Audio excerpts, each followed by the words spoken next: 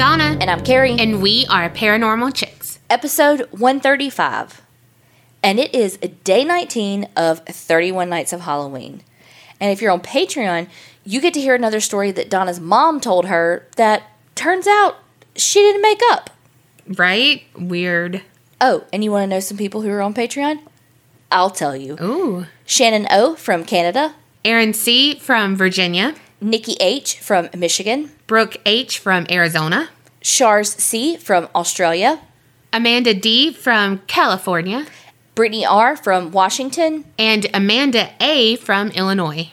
Thank y'all so much for joining Patreon. They are getting a shit ton of content for 31 Nights of Halloween, plus the backlog of all the content since we've started Patreon. So if you want that stuff too, head on over patreon.com/the APC podcast. Well, I have a new podcast that I'm listening to. You know, I love the one story kind of podcast. And it's called The Piketon Massacre. And it's in Ohio. And it happened rather recently. Really? Yeah. It happened the same year that the Pulse nightclub massacre happened.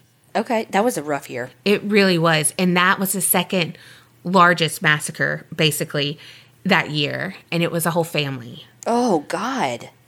And so it's just like a small town and trying to figure out why these people were targeted and kind of like going through, like both of them seemed like upstanding families that are involved, you know, like, and so right now I'm like all up in it because, you know, the nosy body part of me, well, like 90% of me, I'm like all up in this.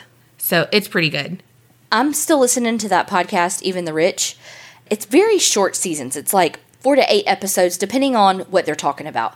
But the one that I just finished was on the Versace brand and label and just kind of the whole story. And it talked about his murder a little bit, too. Did you ever watch that? No, honestly, it's never really been one of my favorite stories. But Me either. I really liked the background of the family, though, in this story. You know, it was just a completely different angle because, again, it's about rich families, you know. And so that was just a piece of the story. Well, completely opposite of that. But right now I'm listening to the last episode of season 2 of In the Dark. And it's their interview with Curtis Flowers. And it is so powerful and just so sad. And so, like, I want to be happy and I'm happy. And then I'm so sad. Like, my emotions are all over the place.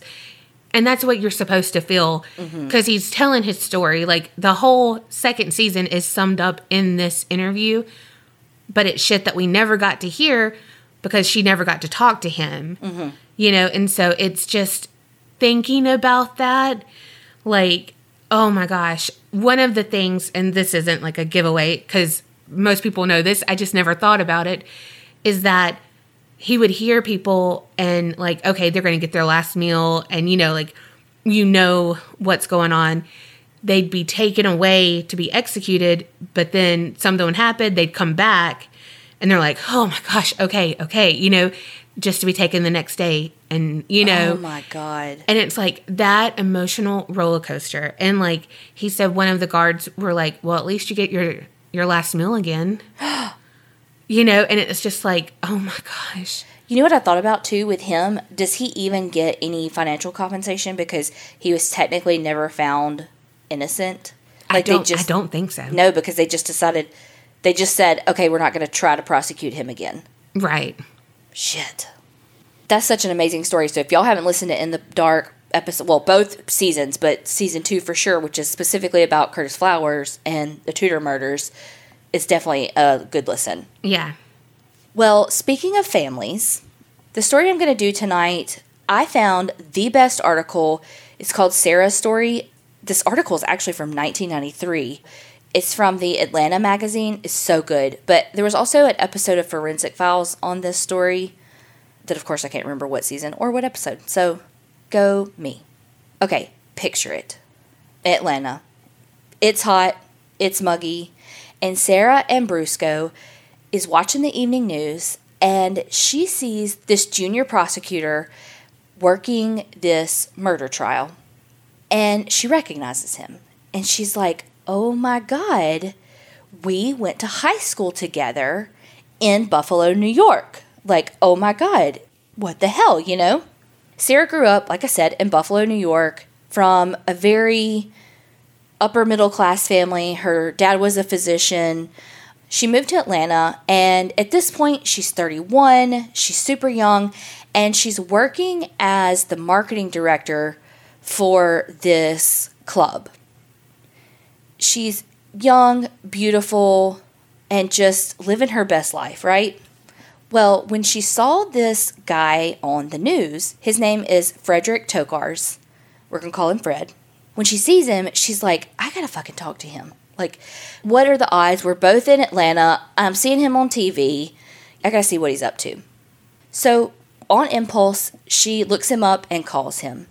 They go out on a date, and they end up getting married the following year just in one of the judge's chambers. Very relaxed. They just wanted to be married. Well, also, Sarah had been married before, and she was raised Catholic, so it was, divorce was frowned upon, and so she didn't want this elaborate church wedding. She just wanted to, again, have this, civil ceremony in the judge's chambers. It was nothing fancy. She wanted what she had growing up. She wanted a man that had a good job, like her father, who was a physician, that could provide the kind of income and the kind of stability that she was raised with. She wanted to stay at home and raise kids. She wanted the life that she had growing up. And Fred was just the man for the job. He was an up-and-coming attorney who could provide all of those things. Fred was kind of interesting. Like I said, he was an up-and-comer in the district attorney's office. He was very handsome. He was a very Clark Kent type is how he was described.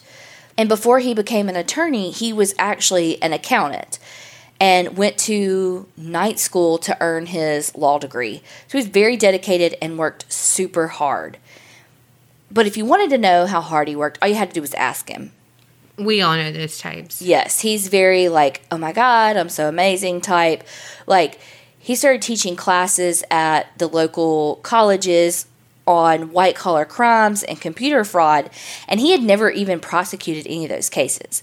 But he kind of touted himself as this expert and started teaching at, accounting and tax and law enforcement seminars and all these different things when, again, he had never even tried one of those cases. He was known around the district attorney's office as Fast Fred.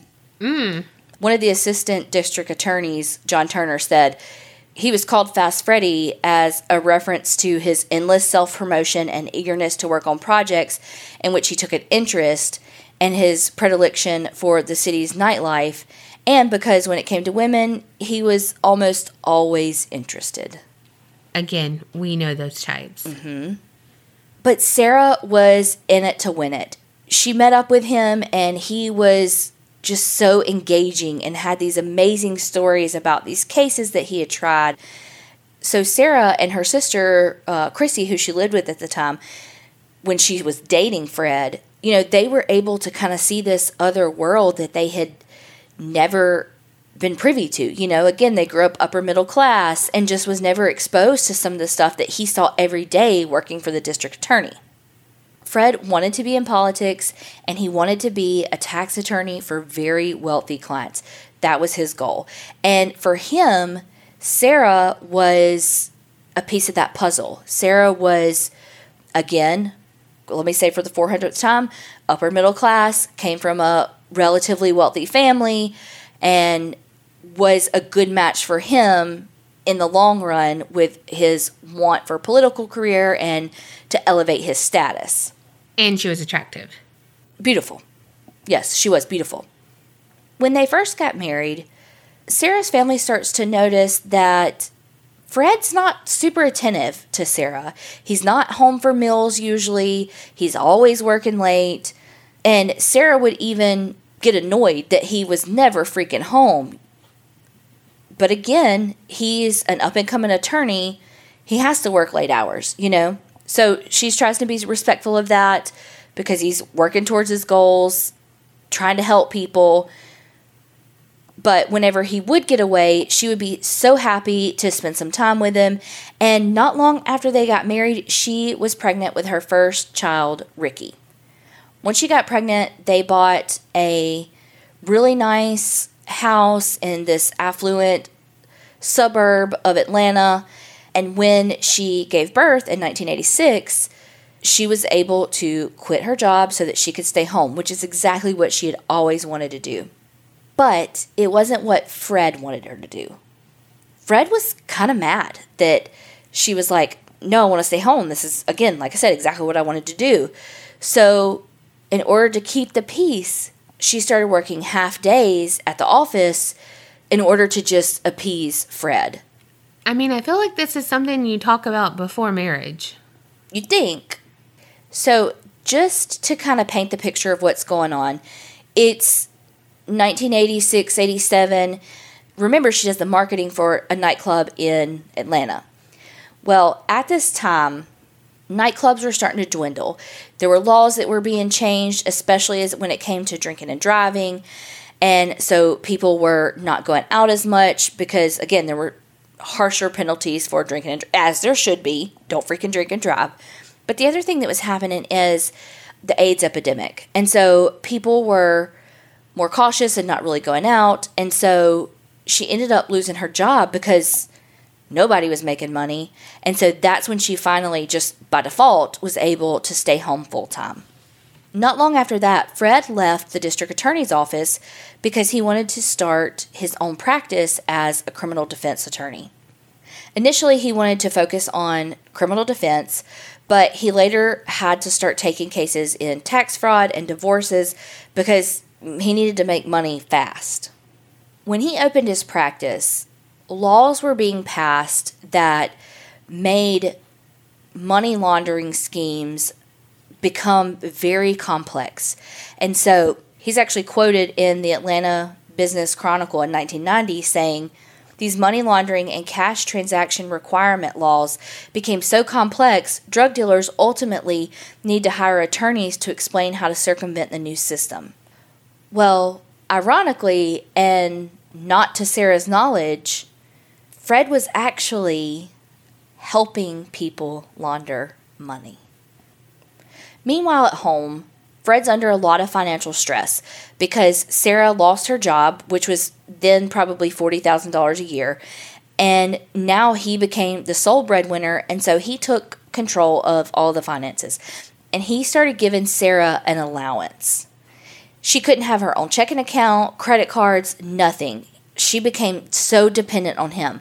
And if she had to buy something for the house, she would have to go ask him for it, and he would give her attitude about it. And she's like, no, like, the dishwasher's broken. We have to fix it. You know, like, it's not, I'm not just going out and buying clothes. Like, some shit's broken. Like, I need the money. This is why I can't not make my own money, because I can't live like that.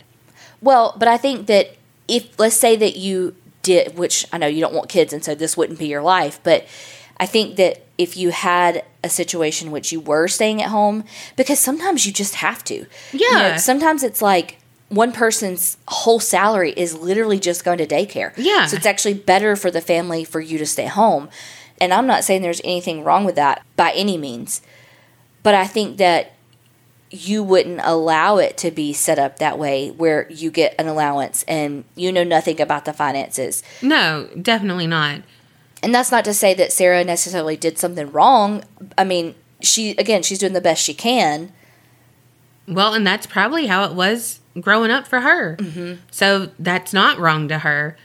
I guess that's what I'm always scared of. So I don't want to ever rely on anyone else. So I guess that's why I'm more independent, because I'm like, no, if I rely on someone else, if someone else was like, you know, if I ever found a guy, I don't want him to be like, oh no, depend on me, because then I'd be like, no, because in 10 years when you leave me, I don't want to be out of the job force for 10 years and be like, what do I do? Yeah. Well, you and I are also ones that really wait on the other shoe to drop, because it always has our whole lives. Mm-hmm. And so we always expect the worst. We always prepare for the worst, you know? Yeah. Well, and I don't know about you. I think you've been the same way, but I've always been the helper. So I've always been the one with a little extra money so I could help. Well, I can't help myself if I'm not there, you know? So I don't know. And growing up, I think we both kind of grew up that way of like wanting to hoard our money then. Because again, like you said, something's going to happen, you know, like your bathroom floods and you have to replace the flooring in your whole house like that happened to me Sunday. Exactly. Yes. And so it's just like, that stresses me out beyond belief. So if I had no control over that, that would, oh gosh. Well, and not only that, Sarah didn't know anything that was going on with the finances. So not only did she have an allowance, she wasn't allowed to know anything. And he even had basically all of his files in the basement, and they were all locked up. She could not and was not allowed to go look at them or to even have a key for that matter. Well, Sarah's family lived in Florida. And when she would want to go visit her family, he would be like, no, you can't go. You can't spend the money. And she's like, no, I'm fucking going. And he would be like, okay, but I'm not giving you any money for gas. I'm not giving you any money for a hotel. Figure it out. And then sometimes he would go with her. He would be like, okay, let's go. But he would fly, and she would have to drive with the baby the 9-hour drive. What the hell? Uh-huh. Yeah. Drop dead, Fred. Oh, gosh. That was one of my favorite movies. Me too. It also gave me massive amounts of anxiety. Oh, for sure. For sure. The mud, shit he did. The mud on the white carpet, her talking to somebody that wasn't there, the cutting of the hair, all the things gave me so much anxiety. Yeah. I mean, it was so freaking bad, but so good. Here's the thing, too.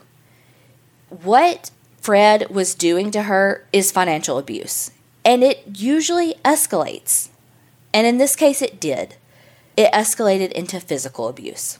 One day, Sarah and Fred were supposed to go to a party of a longtime friend. And on the day of the party, she called to say, look, I can't come. I'm so sorry that we're not able to attend. I'm not feeling very well. And when they were like, oh my God, like, are you okay? She was like, whispered to them, like, I can't come. I have bruises on my arms where Fred hit me. And then she was kind of like, oh, fuck. But wait, you're not going to say anything, right? Right? Like, don't even tell Fred that I called you to, you promise you'll ignore this? Like, don't say anything, you know? In 1988, Sarah gave birth to their second son, Michael. 4 months after she gave birth to Michael, she actually wrote a will just on a yellow legal pad. And she wrote it out, had 2 witnesses sign it, and had it notarized saying that she revoked all prior wills and left all of her property to her 2 sons and named her sister, who was an attorney, as the executor and the boys' trustee. Which I think is weird because she also said that her younger sister would become their guardian, quote, if my husband does not survive me. Like, so she didn't even name him in the will. She just says, like, you know what I mean? It was very, I don't know, I felt like that was very, very interesting.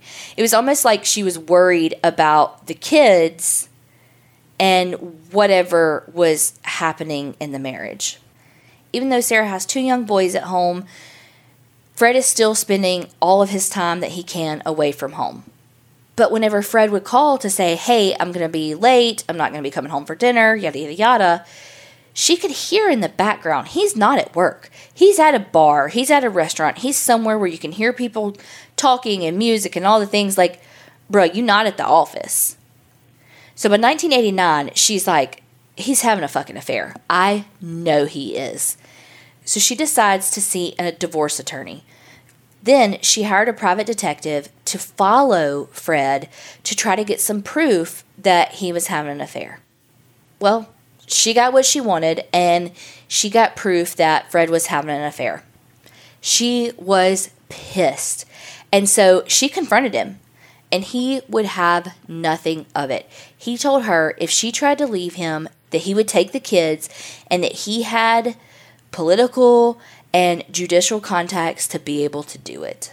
which is so true. That I mean, like, that's so that fucking movie Enough. Like, yeah. I mean, you know how he was like, I'll plant drugs on you or whatever. You know, it's like freaking David and Goliath. I mean, how can she fight against that? Right. So remember, they're living in a suburb of Atlanta, but around this time, 1988, when, you know, just had the second child and she's talking to private detectives and all of that, he's becoming more involved in politics.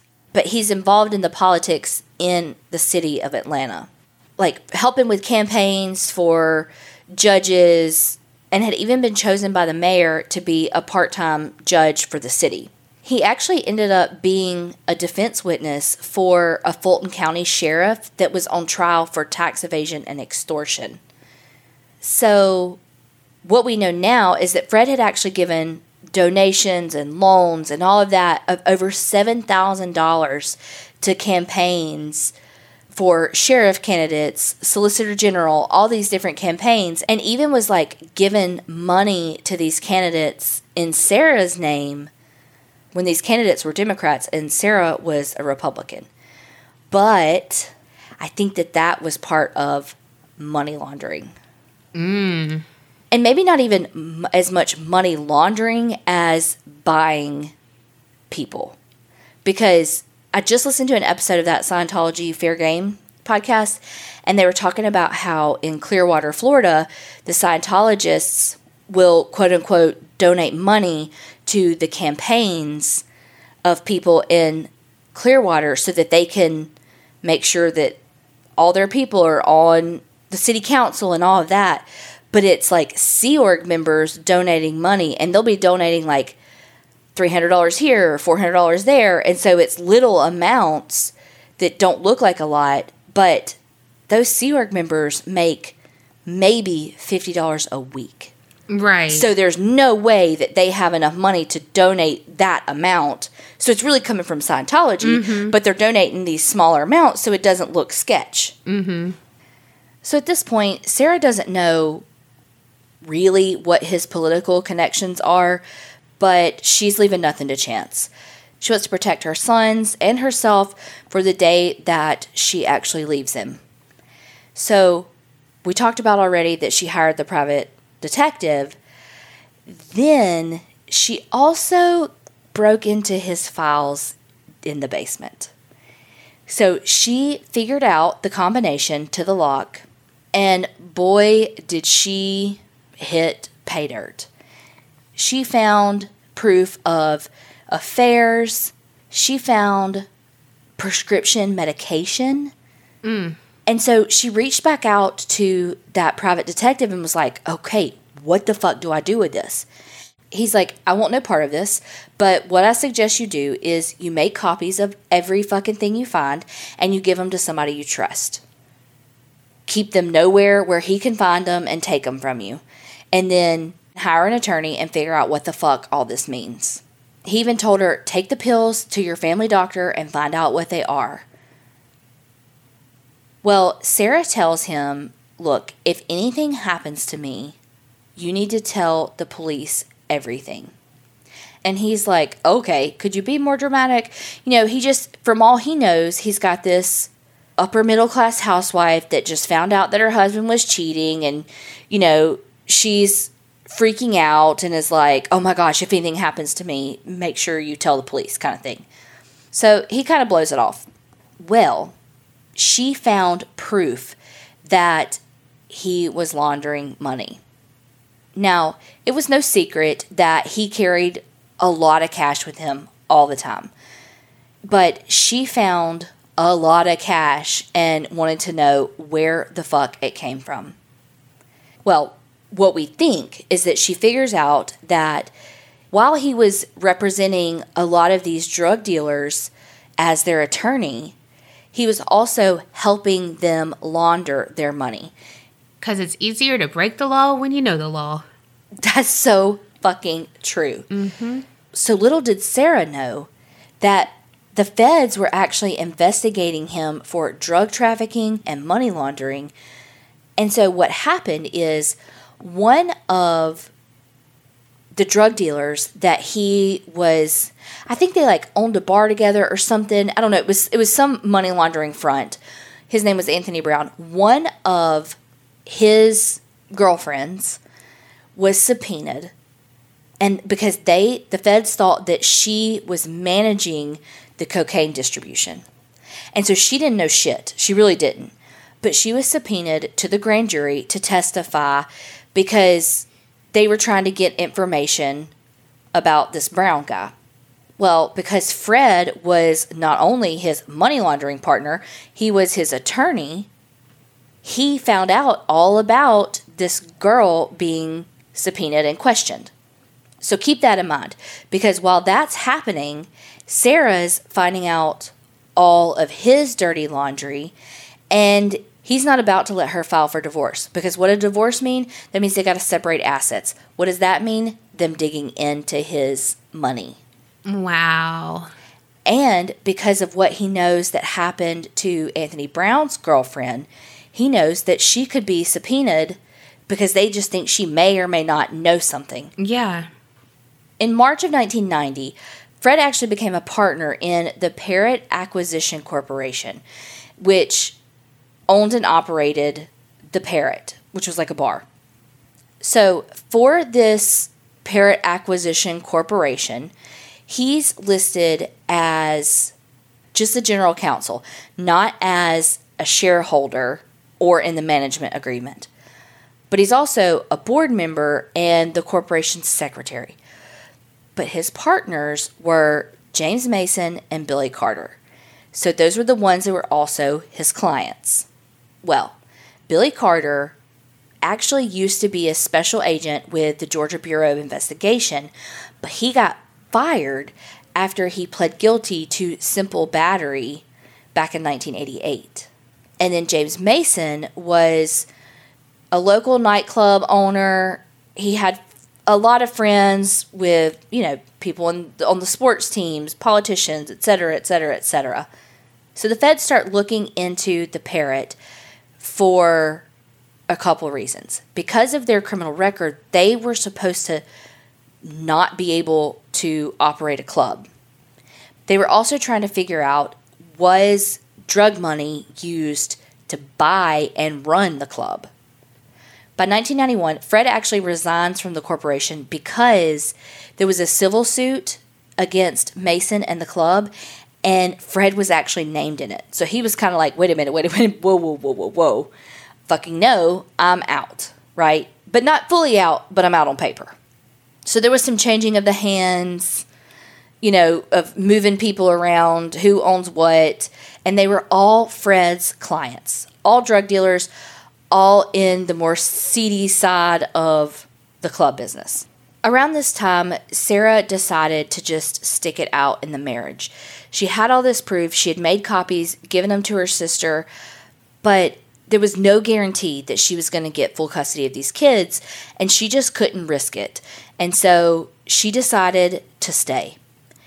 She was not unaware of the types of clients that her husband had, and it scared her because she never knew, what if he pissed off a client or sued the wrong person or whatever with, these drug dealers and stuff. Could they come after him or her and the kids? And so she had told her sister and a neighbor that she wanted to install an alarm system for those nights that she's at home alone with the kids, because that's usually the case. And that apparently the sliding glass door had a broken lock that her husband wouldn't fix. Well, just before Thanksgiving, Curtis Alfonso Rower, a 22-year-old who is known as Cornbread, went into the house with Eddie Lawrence while Sarah and the kids were sleeping. Cornbread had been offered $5,000 to kill Sarah. He knew that Sarah and the boys would be sleeping together in the boys' bedroom, and he also knew that the sliding glass door would be unlocked. He went into the house through that sliding glass door, but as soon as he got into the house, their dog began barking. And as soon as the dog started barking, a light came on, and the two men fled. After that, Sarah was none the wiser. She had no idea. She just knew the dog was barking, and so they went about their business.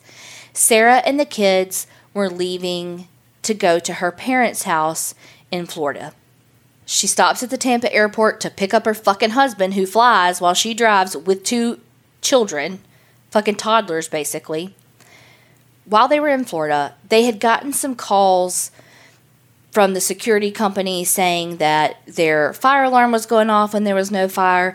A few hours after that, another alarm went off when no one was there. And so the decision was made to just turn the alarms off. The Sunday after Thanksgiving, Sarah and the 2 boys were leaving Florida, headed back to Atlanta. When they left, the kids were singing "I'll Be Home for Christmas" with Sarah. And about 15 minutes after they left, Fred calls and says, "Hey, is Sarah there?" And they're like, "No, she's already on the way home." And he's like, "Okay, like what time they leave? Like what time should they be getting home?" And, the father-in-law, Sarah's dad, says, "Oh, they'll be home about 9:30 or 10. While Sarah and the kids were on their way home, Fred was going to Montgomery, Alabama, because he had an appointment with an inmate at the federal prison. Well, Sarah, just like me, has to call her parents anytime she gets anywhere. And so her parents are waiting and waiting and waiting, and she never called to say she was home. So they would call, and the line would be busy. So they would call again, the line would be busy. They called the phone company, because, remember, early 90s, people still had landlines, and you could call the operator and be like, "Hey, why can't I get through?" And they found out that the phone was just off the hook.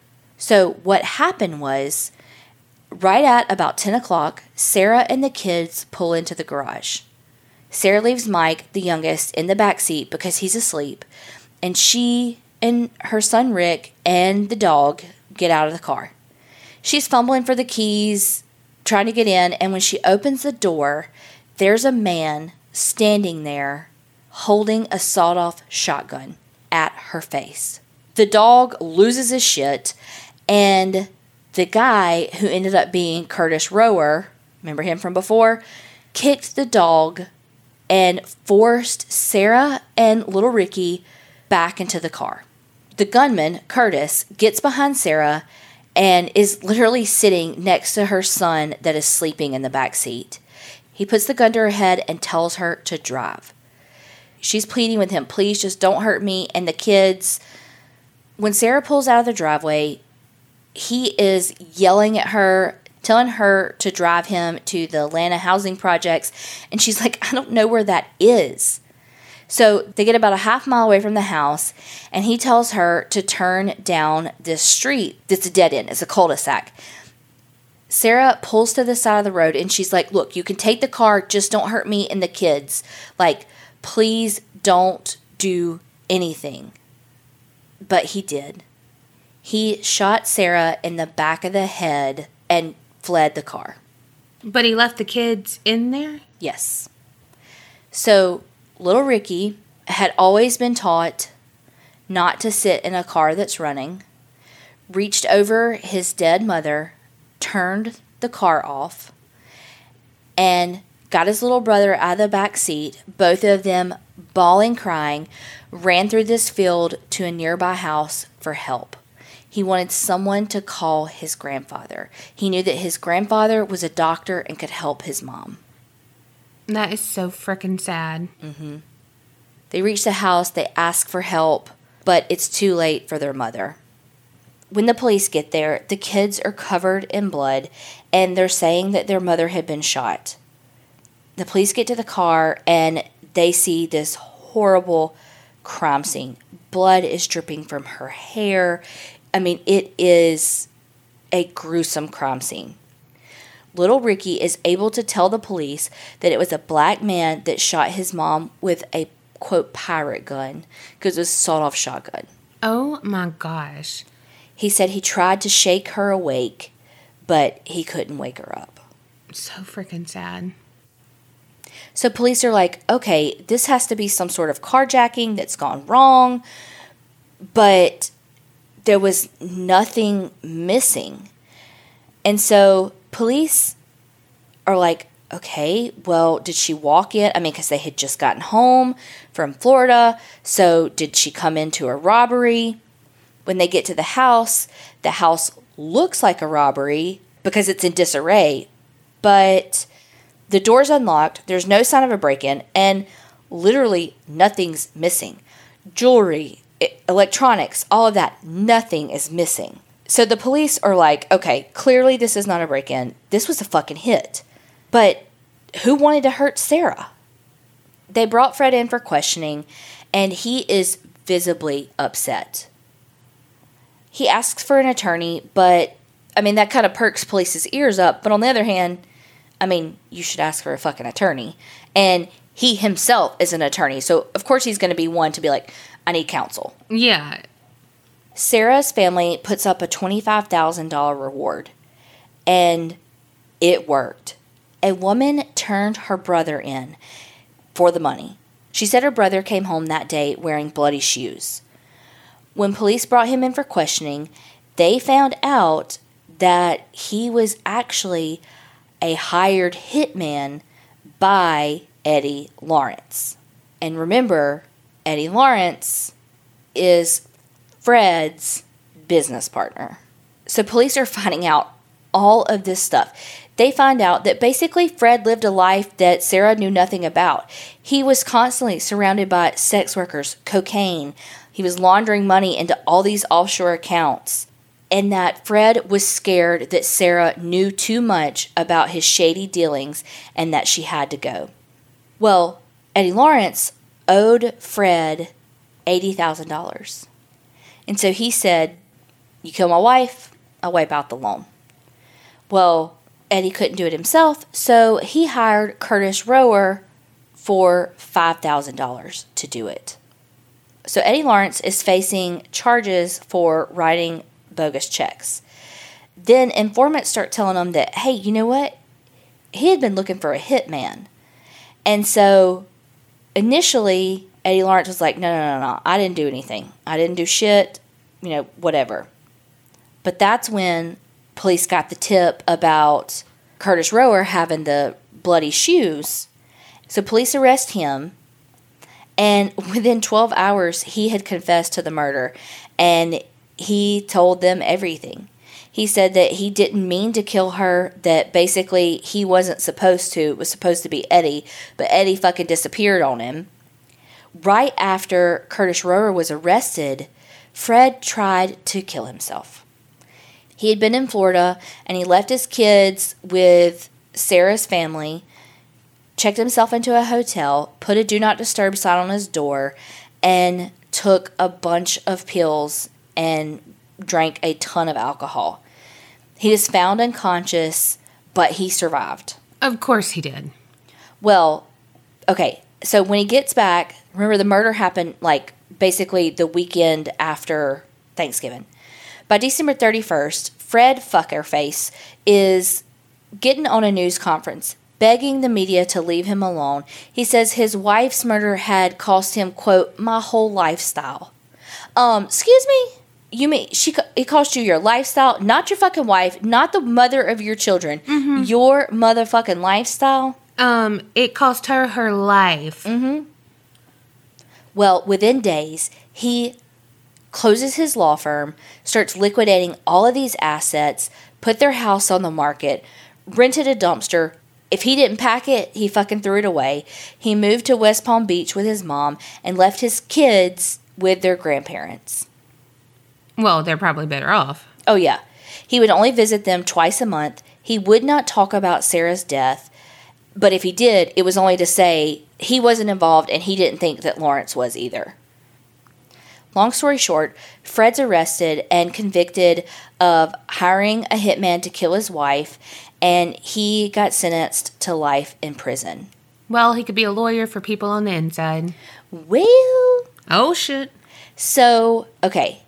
He had a lot of fucking shit in prison.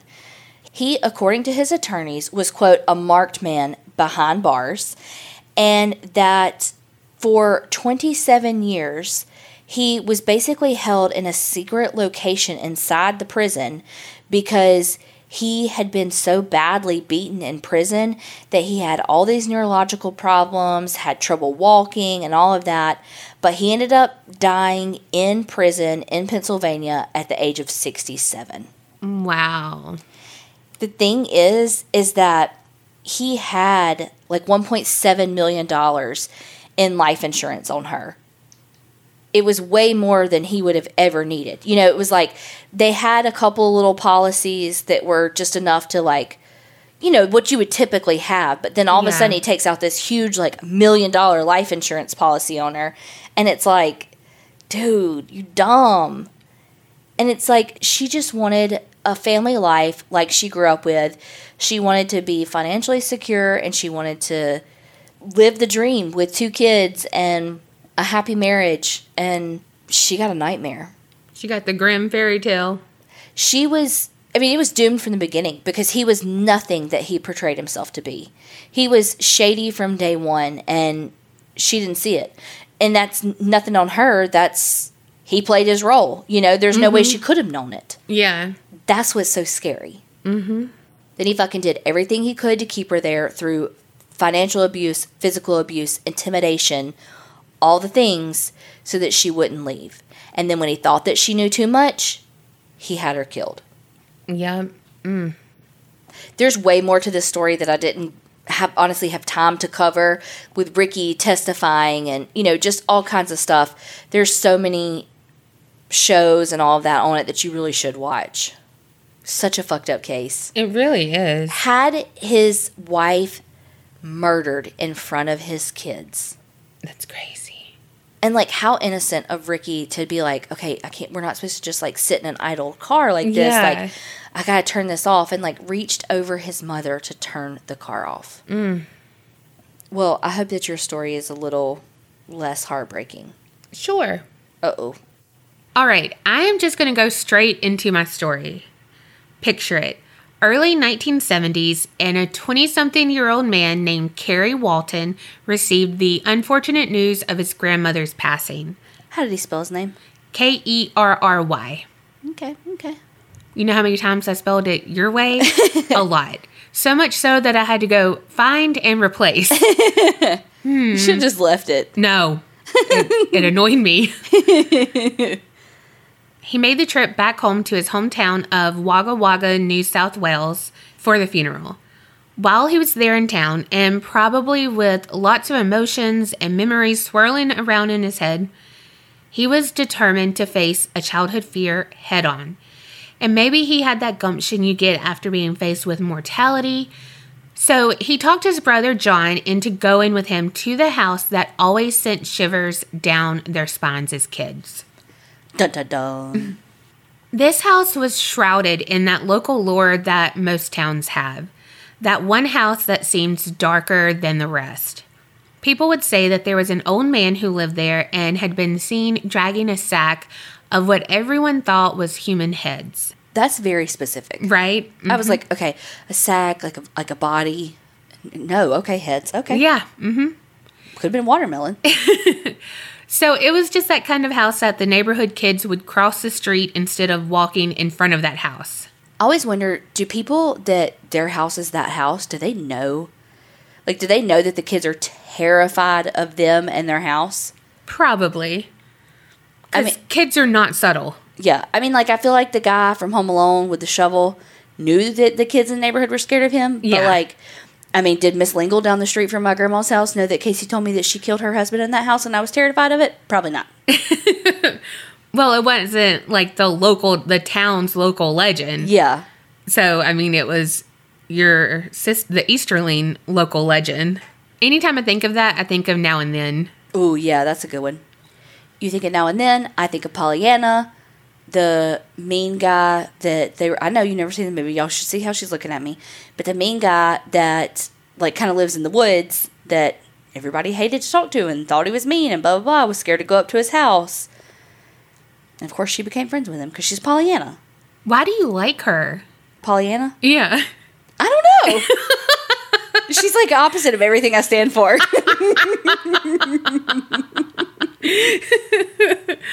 Oh, God. Oh, gosh. Okay. Well, it was now or never for Carrie.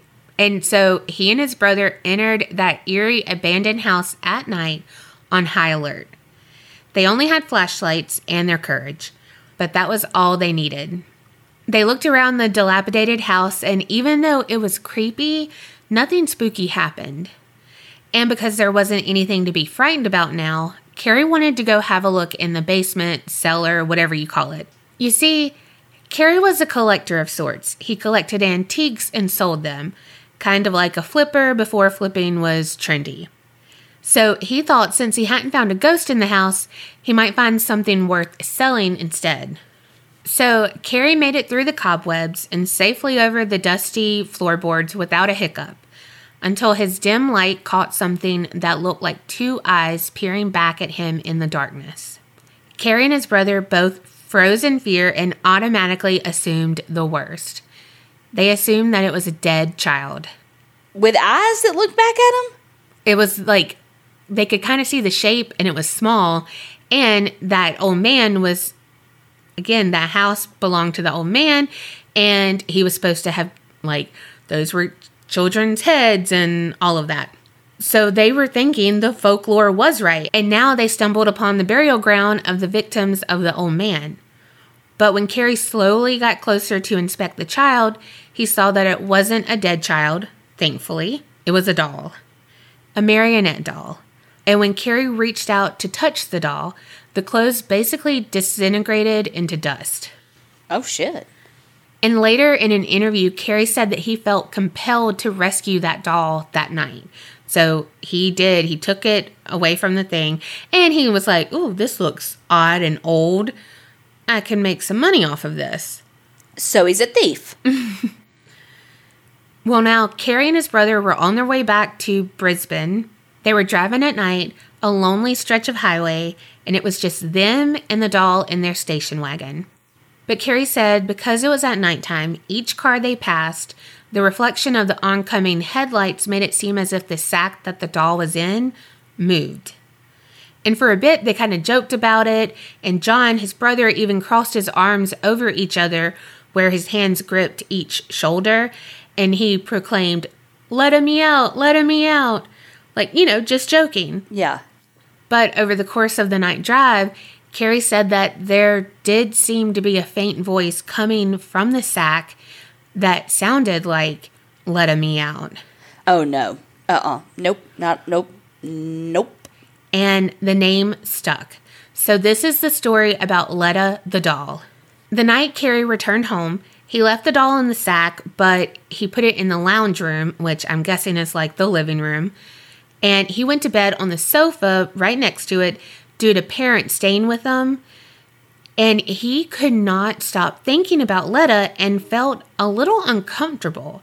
And so much so that he got up and had to move the doll downstairs before he could actually go to sleep. Carrie's family were kind of uneasy about the doll just because it looks ugly. I hate to say it like that, but it's just creepy. It's a marionette doll, so the features are exaggerated, and it's just off-putting to a degree. But even the family dog, Randolph the Corgi, was uneasy about Letta. The first time the dog saw the doll, he attacked Letta, and continued to over the years whenever they were in the same vicinity. And that would be something that would always happen no matter what breed of dog. They would always aggressively attack Letta. Over several days, there would be scuff marks on the floor that were seemingly left by Letta's shoes that would be found around the Waltons' residence some mornings, meaning that while they slept, Letta roamed. There was one day that the kids had been playing a little with Letta, and they wanted him to stay in their room that night. Wait, Letta's a him? It is. It's a him. I'll talk about it later. Okay. Well, that same night, Carrie's kids both woke up crying, visibly shaken from their sleep, and they had both had the same nightmare, that Letta talked to them and moved his head. So, of the 4 creepy dolls I know of, 3 of them are boys. I mean, I know Chucky is supposed to be Robert, but he counts. I was like, wait, who else? There were also various times that household objects would be shifted in their positions without any cause or reason. So with this strange behavior going on, and of course his love for antiques, Carrie took Letta to the Australian Museum in Sydney. The experts there dated the doll by the nails under the doll's shoes. Letta was anywhere around 170 to 200 years old. Holy shit. Yeah. No wonder the clothes disintegrated. Right. They believe that it was handcrafted by someone in Eastern Europe and most likely Romania because of the appearance. And something to note is Letta's long hair is human hair. So it's like long brown hair and it's human hair. Oh, that's disgusting. Mm-hmm. And inside the wooden head is something that has the appearance of a brain. When you lift up the top of Letta's head, like his hair, so like if you're scalping him, you can see that quote-unquote brain, and it's described as being the color of wet newspaper. Ew. Ew. Right. The museum said that how the clothes disintegrated and everything, it seemed to them that Letta could have been down there for 60 to 70 years underneath that house. And this made Carrie squirm because he knew that that house had flooded a few times over the years. So if the clothes were that delicate, how come they didn't wash away or dissolve in that water? Also, why was he put under the house and kept there? And why was Carrie drawn to it and compelled to take it? Then what's even more crazy is that the house was demolished soon after this. Like a month to be exact, after he took the doll. So it's like the doll beckoned Carrie to rescue it because it knew what was coming. Another thing to note is that it rained anytime Letta was placed in the car. And soon Carrie noticed a pattern that this always happened when the doll was taken out in public. On a TV show called State Affair in 1981, which happened to be the first TV appearance by Letta, there was a psychic named Keisha who said that the feeling she got was that someone made this doll because of someone dying. She said there was a lot of tears and a lot of anger went into making this doll. And she also said that she felt the person who made this doll was then persecuted by his community for making the doll. Damn. And that he was called several names, and among them, a witch. She said that the doll carries that hate and sorrow, the anguish and the pity, and even the murderous feelings of the doll's creator. And also, right before the TV appearance, when Letta arrived in the room with Kesha the psychic, a painting immediately fell from the wall and the clock stopped.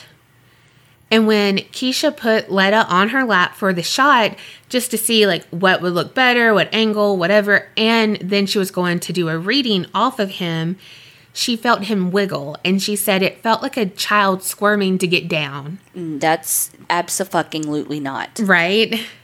And so she told one of the cameramen, and he was like, oh, okay, sure. And she was like, no, seriously. And right then, one of the bulbs blew in the guy's equipment.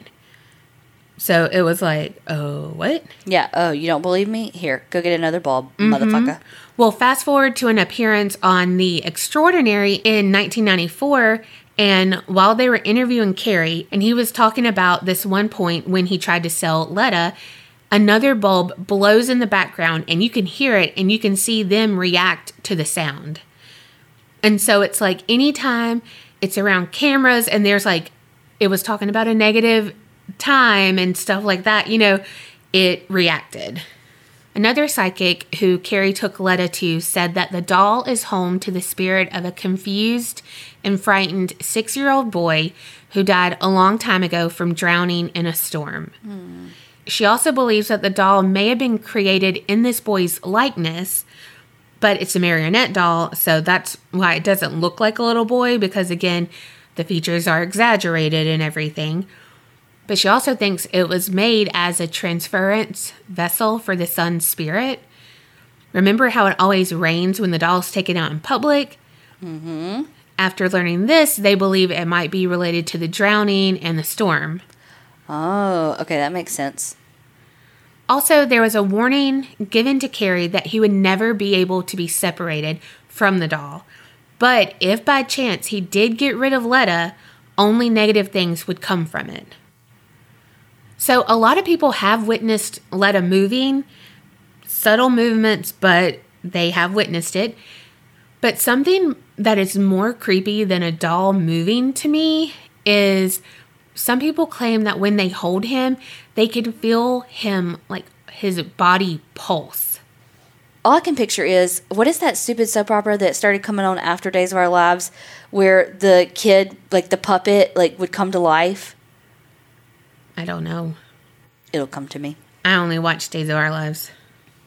There was an incident at a shopping center in Brisbane that Carrie and Keisha were doing with Letta.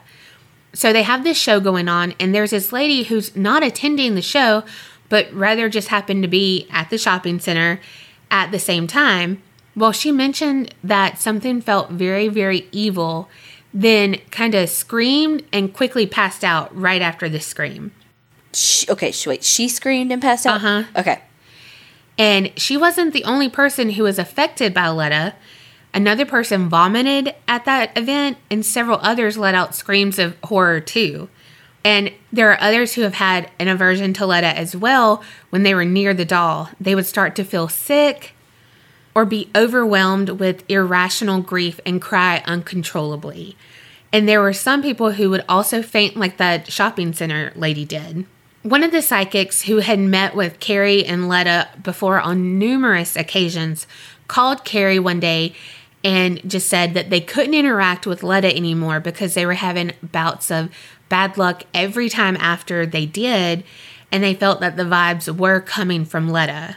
Evelyn, Carrie's wife, said that they have friends who come up from Sydney, and they basically give them instructions of putting Letta away in the shed before they'll travel and enter the house. And the shed is where Carrie keeps all of his antiques that he sells. And Evelyn also insists that Letta will alter his facial expressions. She's quoted as saying, "Some days I visit him and he looks very sad. Other days he seems happy and smiling. And I know it sounds weird, but he does change his facial expressions." When Carrie and Evelyn were traveling with Letta by car to be on midday with Carrie Ann in 1996, they had some problems where they made it halfway, but then Evelyn got sick, so they had to drive back to Brisbane. And Kellyanne joked that maybe Letta just doesn't like the car. So, why would Carrie keep Letta after all of this? Well, he did try to sell Letta once, and it was when they were buying their first home and they needed some fast cash. So Carrie decided that it was time to part with Letta. He put an advertisement out about Letta, and a woman eagerly answered. So he went to meet the lady, and when Carrie tried to remove Letta from the car, he couldn't. What? It was like he couldn't lift the doll out at all. And he also felt like he emotionally couldn't part with the doll either. I mean, what in the English Bulldog is going on here? Right? Sounds like me trying to get Bo off the couch to take him out in the mornings. Mm-hmm. Well, Letta was something that changed Carrie's life forever, for sure. But not only in bad ways. Since Letta had been in Carrie's life, he has been more prosperous in his antique business than ever. Things that had sat on his shelves for years were being sold like hotcakes. Things became valuable overnight, it seemed. And so much so that it allowed for Carrie and his family to buy a new house in the countryside of Brisbane. He was interviewed on Extra in Australia in 2002, and he said that we come from a housing commission house, broke all the time, no money at all, and he turned up and things started to change. And with that, if you think about it, he tried to sell Letta because he needed money for their first house. Well, Letta didn't want to go, but then he started making money from his antiques business, and he was able to buy their first house.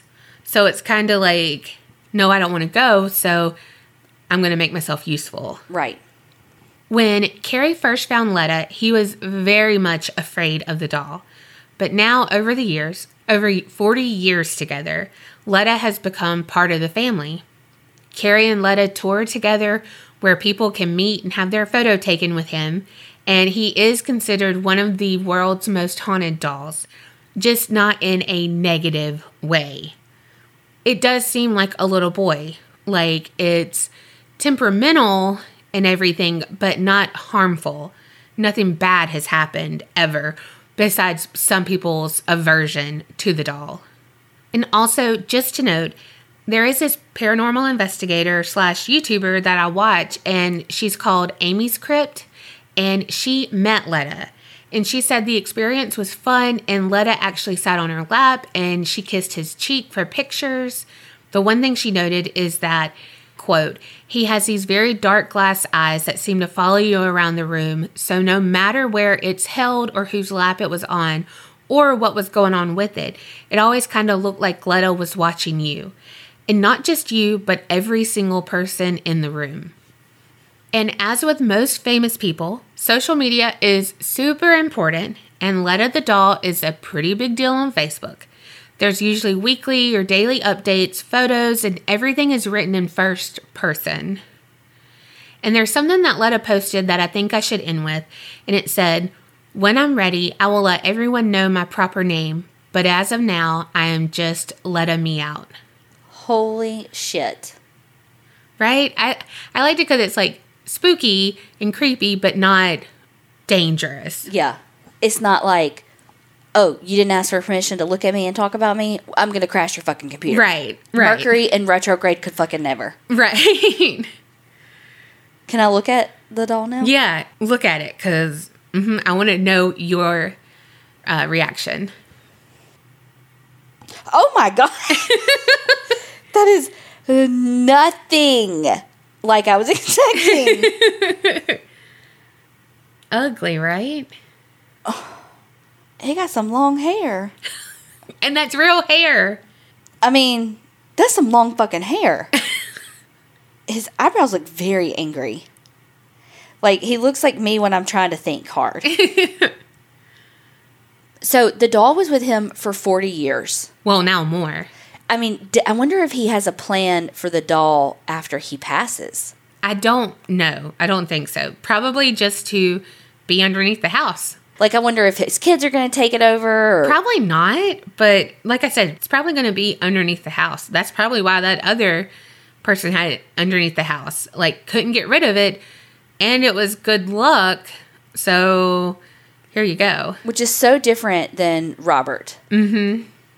Like, this doll, I mean, because, like, okay, if it's real, this doll clearly has a personality and wants to be with people. So think about if that doll had been in that basement for 70 years. Yep. And think about it if it really is a 6-year-old boy, frightened and confused. Because it does sound like a kid, too, when you think about it. Like, oh, my God, he's going to get rid of me. Mm-hmm. I got to do something. I got to, like, make him want me. Yeah.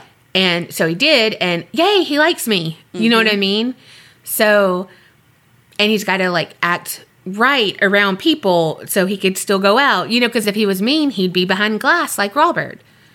He's definitely a people pleaser. He is. I think he's the, like, most well-mannered 6-year-old I know. He's so ugly to me. Like, not ugly like, ew, but just like, like, again, because his features are so exaggerated. Yeah. And so just when you see it, it's so harsh and so like abrasive. But I was looking at the pictures over and over, and some were like darker and everything. And I was like, ooh. And one video had just like a flashlight on his face, reenacting him finding it. I was like, no, this is like, no, this is a freaking computer game or something that's going to have like a jump scare at me. Like, no, I was not having that. When I just looked at it, there was a picture that was like reverse exposure. You know what I mean? Mm-hmm. And it was like, whoo, it was creepy. Yeah. Oh, I know which one you're talking about. I do not like dolls. Like, if a kid has a doll, I'm not like, oh my God, I'm scared of dolls. Like, right. But it's dolls like that I'm like, what the what? Like, who created that? I mean, like, I know the story. I just listened to it. But I'm saying, like, in general, sometimes I'm like, who the fuck would make a doll like that? It's any dolls. Like, I'm not scared of them.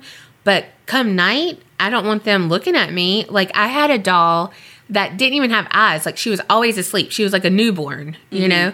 Love that fucking thing all the time. Like, she had to go everywhere with me, buckled in, all the things. But at night, that motherfucker slept she sat up in the closet with the door closed. because I had her on another thing and I was like, no, I feel like she's looking at me. Her eyes are closed. Like, she didn't have eyes. They were just carved. And I was still freaked out. I don't really remember having dolls. Like, I know I had this one doll that smelled like a baby, you know, and her eyes, like, would blink, you know. I remember her, but really, I don't really remember having dolls. That's the only, like, baby doll I had besides, like, a Cabbage Patch doll. Yeah, I did have a Cabbage Patch doll. I only had one of those. I had one, and Casey had one. Mine was blonde hair. Casey's was brown hair, just like us. And we each had a nightgown, and our Cabbage Patch doll had a nightgown that matched us. Oh, that's funny. Mine had one outfit that she wore for, like, 20 years. Yes, I say 20 because, 17 years. I mean, depending on when I got her. Because we threw her away right before we moved out to the new house my senior year. Damn. She was in, because my mom was a hoarder, but she kept her in like a drawer. Was like, this was your first Cabbage Patch doll. That was my only one. And it had crayons all over, like crayon marks. Yeah. Because apparently I was like, ooh, she wants a tattoo.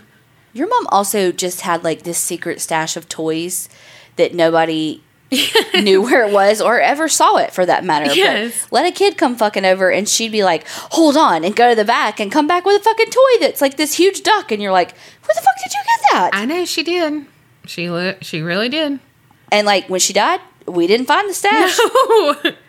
I guess she gave them all away. I guess so. Or she was magic. I don't know. She pulled them out of her ass. I like this. This was such a different haunted object. You know, Yeah. if you found the doll, would you have kept it? Hell no. You left it right where you found it, huh? Because that doll, I'm telling you, when they only had his eyes lit up with a fucking flashlight, no thank you. I would have been like, oh my God, that might be a dead person. Get the fuck out of here. And then Carrie would have been like, Donna, we have to see if it's an actual dead person. I've been like, you go first. I'm like, I'm already fucking going first. It's my flashlight. That's true. Stop pulling on my shirt. No, actually, Just it would have kidding. been my flashlight, and I would have had it, and she was like, no, you're doing it wrong. She's not wrong Mm-hmm. in this instant. The flashlight, she's wrong. Y'all let us know if you would keep the doll. I mean, I would keep it if it was making me money, but it would have never got to that point, because I would have been like, boy, bye. Gotta go. Well, we hope that you are enjoying October just as much as we are. And remember, Creep it real and don't get scared.